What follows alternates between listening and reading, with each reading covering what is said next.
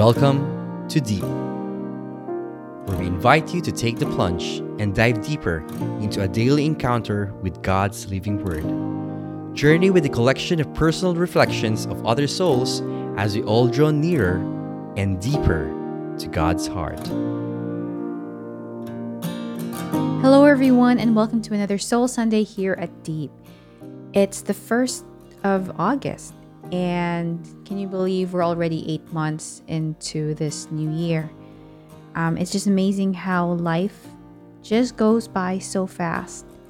And before we know it, the ups have turned into downs, and downs have turned into ups, and it's just a reminder that whatever state we are in life at this particular moment, let's always remember that life here on earth is temporary, and we should always keep our eyes focused on things that will never end, which is heaven. And so as we reflect upon the words from the gospel today, I invite you that the eyes of our hearts may be opened, that we may hear the words of Jesus telling us that, yes, my child, I still have an eternity for you.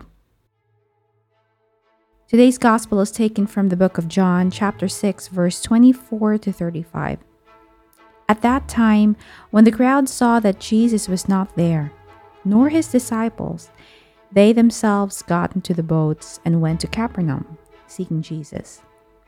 When they found him on the other side of the lake, they said to him, "Rabbi, when did you come here?" Jesus answered them, "Truly, truly, I say to you, you are seeking me, not because you saw signs, but because you ate your fill of the loaves. Do not work for food that perishes, but for the food that endures to eternal life, which the Son of Man will give to you. For in him God the Father has set his seal." Then they said to him, "What must we do to be doing the works of God?" Jesus answered them, "This is the work of God, that you believe in him whom he has sent." So they said to him, "Then what sign do you do, that we may see and believe you? What work do you perform? Our fathers ate the manna in the wilderness, as it is written, He gave them bread from heaven to eat." Then Jesus said to them, "Truly, truly, I say to you, it was not Moses who gave you the bread from heaven, but my Father gives you the true bread from heaven.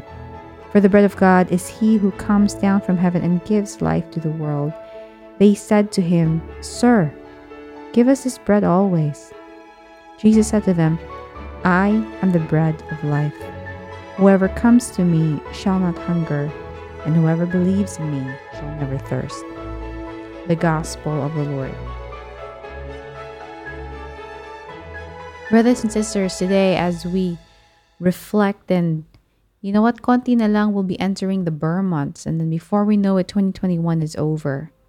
Like I mentioned earlier, life here on earth is temporary. Life here on earth, we really don't know how things are going to play out. We just live each day asking for the grace that every day would always be a day when we would experience the love of God, no matter what happens. And yet, we still relate to the people who kept asking Jesus, "What must we do to be doing the works of God?" And Jesus reminds us, do not work for the food that perishes, but for the food that endures to eternal life. We hustle in, day in, day out, doing things that we think is going to make us happy, doing things that's going to help us live life here on this earth.